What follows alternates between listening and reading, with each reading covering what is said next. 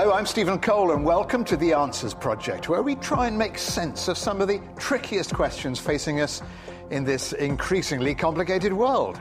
We have access to some of the best brains on the planet to see if they can help shed light on some of the most pressing ethical, scientific, geopolitical and philosophical quandaries. And I'm joined by Mhairi Beveridge, who's going to help me unravel this week's question. So, Mhairi, what have you got for us this week? Today, Stephen, we are asking, what is the right age to start school?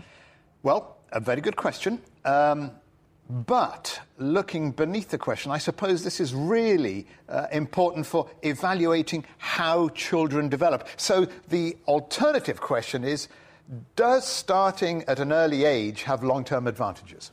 Well, surprisingly, there's not actually a lot of research about what the ideal age to start school is, despite its obvious relevance to things like policy making. There's plenty about how to structure schools and about curriculum, but there was not an abundance on the actual age, the starting age, and what the right age is. When you say school, do you mean nursery school or kindergarten? So, for the purpose of this podcast, we are not talking about nursery, which is also known as preschool or pre-primary education. We're looking at primary school education. So, on average, around the world, children start primary school at the age of 6. That's certainly the case across Europe. But in some countries, children will start as young as 4, and in others, they'll start as late as 7. Give me the spectrum of ages across countries. OK, so on one side of the scale, we have Northern Ireland, where kids have to start primary school at 4. That's the youngest in Europe. And the rest of the United Kingdom and Malta, where kids start at 5. And then on the other end of the scale, we have countries like Finland, Estonia, Latvia, Lithuania, Croatia and Bulgaria, where kids don't have to be in primary school education until they're 7. Have a listen to these children around the world. Hi, my name is Alma. Here in Sweden, you have to start school when you're 6.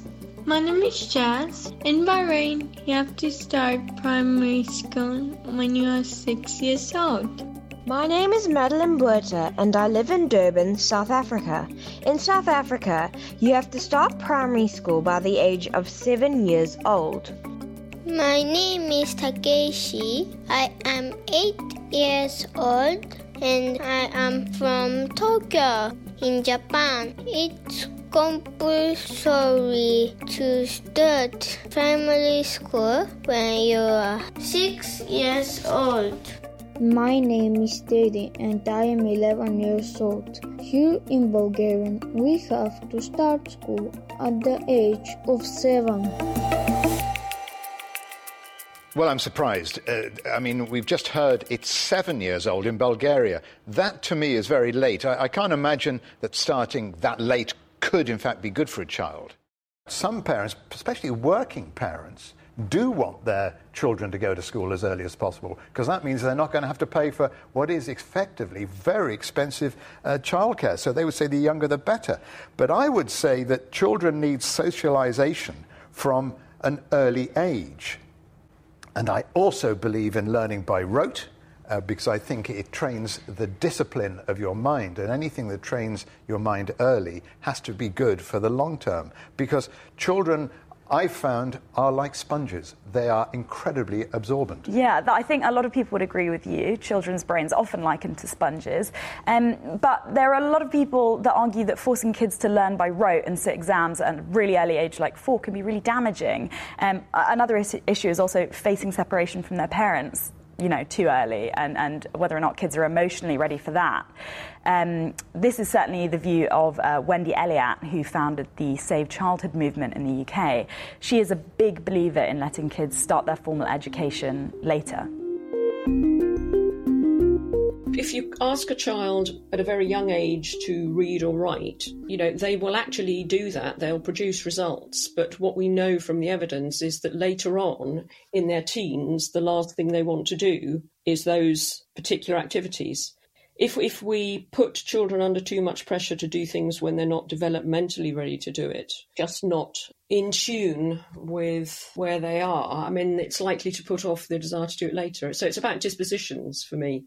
So that's interesting. She's saying if you force a child to do something at a young age, they'll resent it later on. Does that sound familiar to you? Do you agree with that? No, I don't. Why not? Because I don't think they know they're being put under pressure, and I certainly don't think they remember so-called pressure. I think children are very positive little beings, and they will take positives away. They'll remember the teacher, perhaps. They'll remember the class. They'll remember their schoolmates. They'll remember playing, but I don't think they remember pressure. I certainly don't remember I remember learning by rote, and that was something you had to do. I remember being forced to do maths, and I really hated that. Yeah, that's why you're a journalist. Right? Yeah, exactly. We all failed maths. That's why we're all journalists. But I failed maths. I mean, I learned how to hold a cricket bat more than I did about the squaw on the hippopotamus, or whatever it was. Well, that's why you're a journalist. But exactly. And that's why I always messed up my expenses. But is she not suggesting that we just let children play until they're 7 years old? I mean, it's actually sort of what she's getting at. She says that all of the evidence that she's found suggests that letting children play is what they really need at a young age. And she also says that we essentially need to destigmatise this word play. It's not actually a bad thing. In a way, we need another word from play, because play, if you look in Scandinavian countries, the quality of play is much more like a science lab, or an extraordinary construction environment. It's incredibly deep, immersive learning. So I think our focus should be how we maximise children's exploration of the environment in a safe and constructive way, and in a way remove interference as much as we possibly can, so we can create extraordinarily interesting environments that children have a sense of freedom in the way they interact with that. But we're cultivating all the skills and capacities and the kind of mindsets that they need to be phenomenal learners later on. Yeah, play. So what is play? I mean, the key, the skill from teachers, nursery teacher or primary school teachers, is all about making work be like play, or play like work. And learning through play is great, because you're learning through using your hands. Exploration. Absolutely agree with that. And hopefully they'll be enjoying it. The key, I think, at that age, for me, is reducing the level of competition. So that, and teachers are very good at this, I think, in nursery teachers. They're aware that you don't want children competing against each other at a very early age. Everybody should get a reward. Everyone's a winner. Everyone's a winner every time. I think that's very important. But I do think sometimes the games are a bit simplistic, and they could add a little bit of psychology to the games. Whether you adjust those games to the different children, well, that's a different question. Well, you'll notice there that she referenced the success of Scandinavian countries, and Wendy's right. Scandi countries always do really, really well in these charts called the PISA charts, which stands for Programme for International Student Assessment. And they're used to assess how 15-year-olds across the world are doing in maths and science and reading, which are the sort of three key areas. And they've been around for about 20 years, and Finland always does really, really well in them. They're certainly leading in Europe in these PISA charts. So a lot of people sort of look to Finland as a sort of inspiration for what people are doing right, and what sort of curriculum is a good example for small children. I don't know if I could accept the Finnish example, because it must be such a small group of people and very small groups of families. But I mean, what age do children start in Finland? So they start primary school as late as 7 years old. But again, doing a bit of research into this, I found supposedly they end up with the highest educational standards in Europe. But I would think it's quite a formal education. I guess one of the arguments is that if children start later, then they will not benefit from as long a time in formal education, and therefore, how can that be as good? But the sticking point here is what kind of learning environment children should be in. So the Finnish model is less about learning your numbers and your letters and the more formal side of it, and it's more about social skills early on. Here is a Finnish education expert, Petteri Elo, on how their system works there. In Finland, the children start their school when the year that they turn 7. Just a few years back, it became mandatory that every single kid has to attend kindergarten or primary school, preschool, whatever that term is, but basically 1 year before you start grade 1. And that's a half a day of instruction that is compulsory for everybody. And the primary objective for that year is to teach and model social skills for our kids, so that they're ready to be in the social situation and learning situations when they enter school. So basically, through organized play and free play and games and these kind of things, the main objective is to get the students comfortable socializing with different types of personalities and get along with friends and other kids. Well, I think that's great. I agree with that, Petteri Elo, on what is being said. What he seems to be saying is that that children need to learn social skills. But is that the job of the school so much more? What about the parents? I believe you can socialize children at a young age, but because they are so receptive, and that goes back to the sponge idea, while also doing the formal stuff. But I would like to think they're taught a lot of this socialization, which will mean basically manners and ways of behavior at home by their parents, won't they? Yeah, so I actually put a very similar point to Petteri, and I said, can't you start teaching a 5-year-old how to play and do maths at the same time? And this is what he said. Well, I'm a strong believer in our system, so I would say no, because there are so many valuable things that they are learning. There are so many important life skills and skills connected to being a human being that are practiced in that grade 0 year and before that I don't see the reason why we should rush with the academic skills too early, again referring to the argument of cognitive development. In short, you need to teach them to be humans before you need to teach them how to be academics. That's well put in my mind, and I can stand behind that, because I refer to PISA studies now. Finland has done really well in reading and science and basically all the categories, and yet our students start formally practicing academic skills at year when they're 7 or 6. What happens if the child has been doing formal education for 1 year, so age now 8 or 9, and then starts falling behind? Does it matter? Really, they have so much time to make up that ground, because every child develops at a different level at different age. Some will be ahead of others, as they ought to are, because the great thing is we are all different. But do they let him play until he figures it out? In which case, they could wait till he's late teenager. Are they rigorous about their testing? I think there's a little bit of leeway, but basically the foundation of the Finnish system seems to be that all kids learn in different ways and at different paces, which, as you say, is kind of hard to argue with. There's that famous quote, which is often wrongly attributed to Albert Einstein: everyone is a genius, but if you judge a fish by its ability to climb a tree, it will live its whole life believing it's stupid. Here's a Petteri Elo again. Kids develop their cognitive abilities developed in different paces. And, some kids might already be readers when they come to school, but for some kids it might take a little more time for them to get, the reading skills going or writing skills.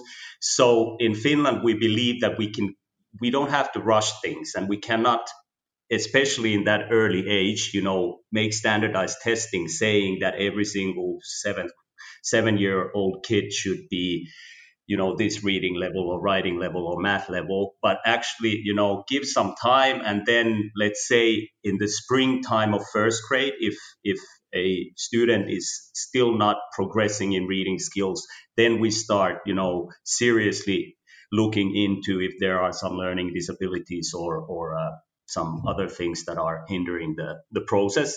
But the idea that kids are developing cognitively in different speeds, that's one of the governing ideas, as I understand, in our education system. We've heard from people that say, let the children play. But what about those who believe we should be getting kids in school as soon as they're walking? Well, as I mentioned earlier, Northern Ireland is one of these countries where children start primary school particularly early. It's at the age of 4 there. I spoke to Stephen McCord, who is the president of Ulster Teachers Union and, of course, a teacher himself. And he explained how school works in Northern Ireland. So children start school here at the age of 4. And that is a compulsory starting age. We do have nursery schools before that, so lots of children will have had some nursery education before they go into compulsory education. Over here, it's very much about educating them through play. And I've got a nephew who's in P1, and I'll give you an example. From the moment they start, they are learning and they're absorbing. So from those little shapes that are on his little hanger, they start to identify the truck with their name, and very quickly they're starting to use jolly phonics. They're starting to work together with other children as a team, and it is very much the curriculum being taught through play. And there's that word again, play. Yes, absolutely. So this seems to be the key to primary school learning almost universally. And despite the very large 2 or 3 year gap between starting ages in somewhere like Northern Ireland and somewhere like Finland, Stephen McCord says it's really not dissimilar from what kids are doing in Finland's pre-primary schools. I was lucky enough to visit Finland just at the start of the year and was able to go round in their primary school. And the learning is so similar. It's just done at slightly different stages. So the children were learning again through outdoor learning. They were working with one another. They were very quickly looking at shapes and sizes of things, for example, in a water pit. And it's exactly the same thing here. So, as we heard there, it might just be a case of semantics. What we call primary school over here in the UK, Finnish people would see as pre-primary education. I asked Stephen McCord whether he thought Northern Ireland would benefit from a Finnish education system, and this is what he said. I actually think that the age of 4 over here works very well. The one thing that I think we would like to see is a little bit more flexibility. So, for example, if you have a child who's born right at the end of June, or you might have a multiple birth, or you might have a premature baby, it's important to have a little bit of flexibility. And at the moment, we don't have that. Now, that is a very interesting point, and it's an arguable point for a lot of parents who don't like these cut-off dates for entering a school year, because children born in the summer might face an unfair disadvantage. Because if a child is born at the end of August, he or she will have just turned 5 a few days before his first day of school. Exactly. So he would be in the same year group as a child who turned 5 in September of the previous year, which would give that child a year's developmental lead. And that's quite a significant amount of time for a 5-year-old. These children are often called summer babies or young-for-year children. And when I was doing my initial research for this show, I came across a report by a researcher called Thomas Cornilessen. And he is an economics professor at the University of Essex. And last summer, he co-authored a study on this exact issue called The Benefits of Starting School Early. And it looks at the issue of deferring children. Yeah, so what we did is we looked at the UK's reception class, which is the entry year of primary school in the UK at ages 4 to 5.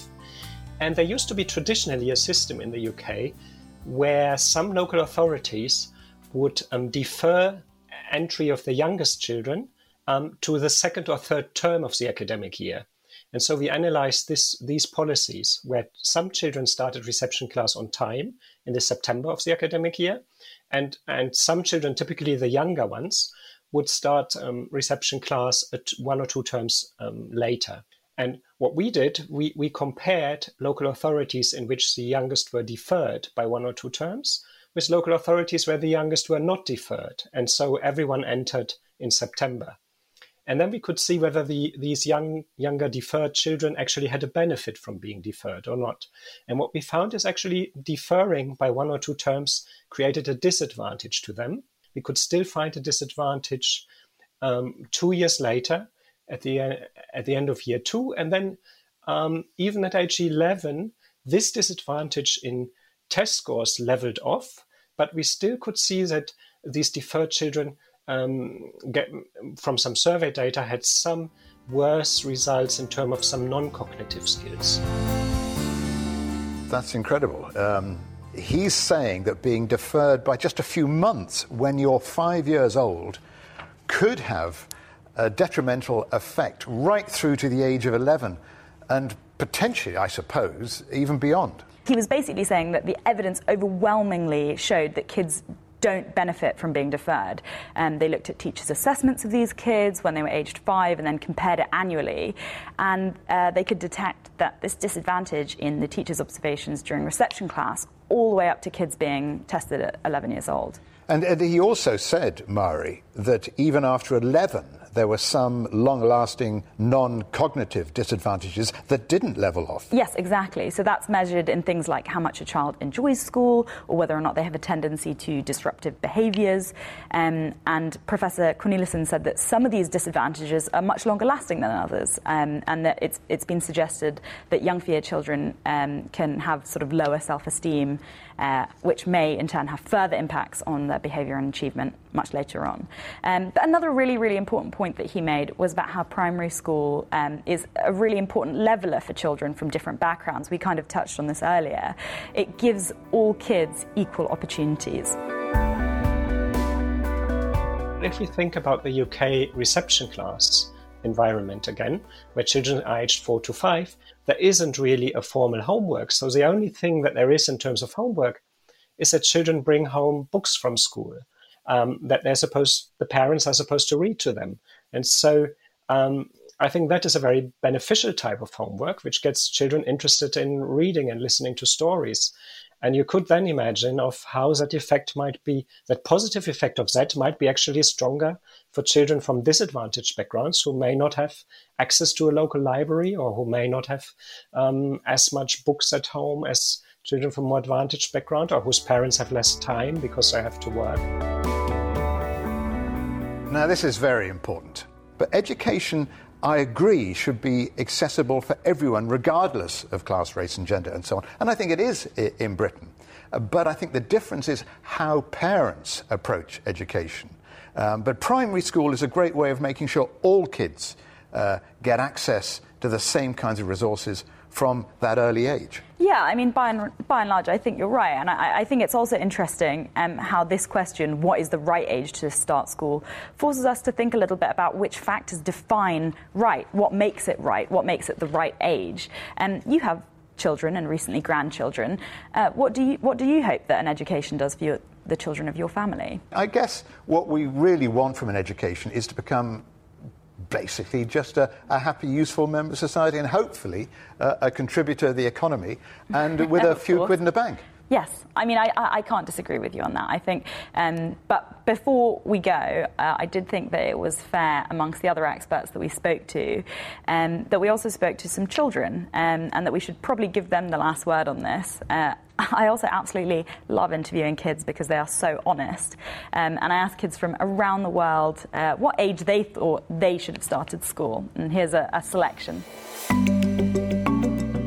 Hi, my name's Sophia. I am 13 years old and I'm from Berlin. We start school at the age of about 6. I was 6.5. And I think that's a very good age to start school because I think if you're younger, you want to run around on the playground, you want to be loud, you want to have fun, but you don't want to sit in the classroom where you have to be quiet and sit still for quite a long time.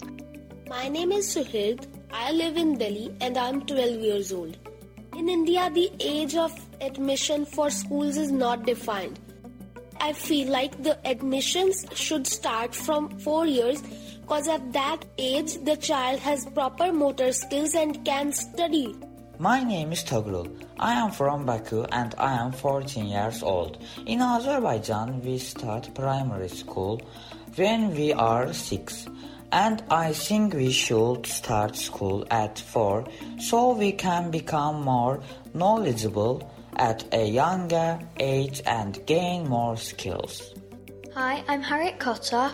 I used to live in England, but I live in America now. I think that children should go to school at 5 years of age because children of 5 years of age can spend the entire day at school because 4-year-olds don't have enough energy to take them through the entire day, so they miss out on a lot of learning, and it is quite hard for the parents to go back and forth from school. Kia ora, my name is India Kennings. I'm from Whangamata in New Zealand and I'm 11 years old. In New Zealand we start school when we're 5 and I think it's too early because I don't think that kids that age should be stuck in a classroom with a teacher putting random knowledge into their brains.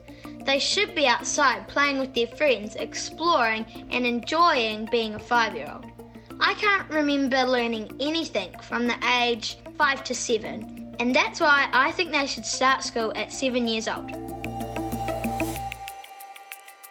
Stephen, do you remember what you learned between the ages of 5 and 7? Well, it's a long time ago now. No, it wasn't.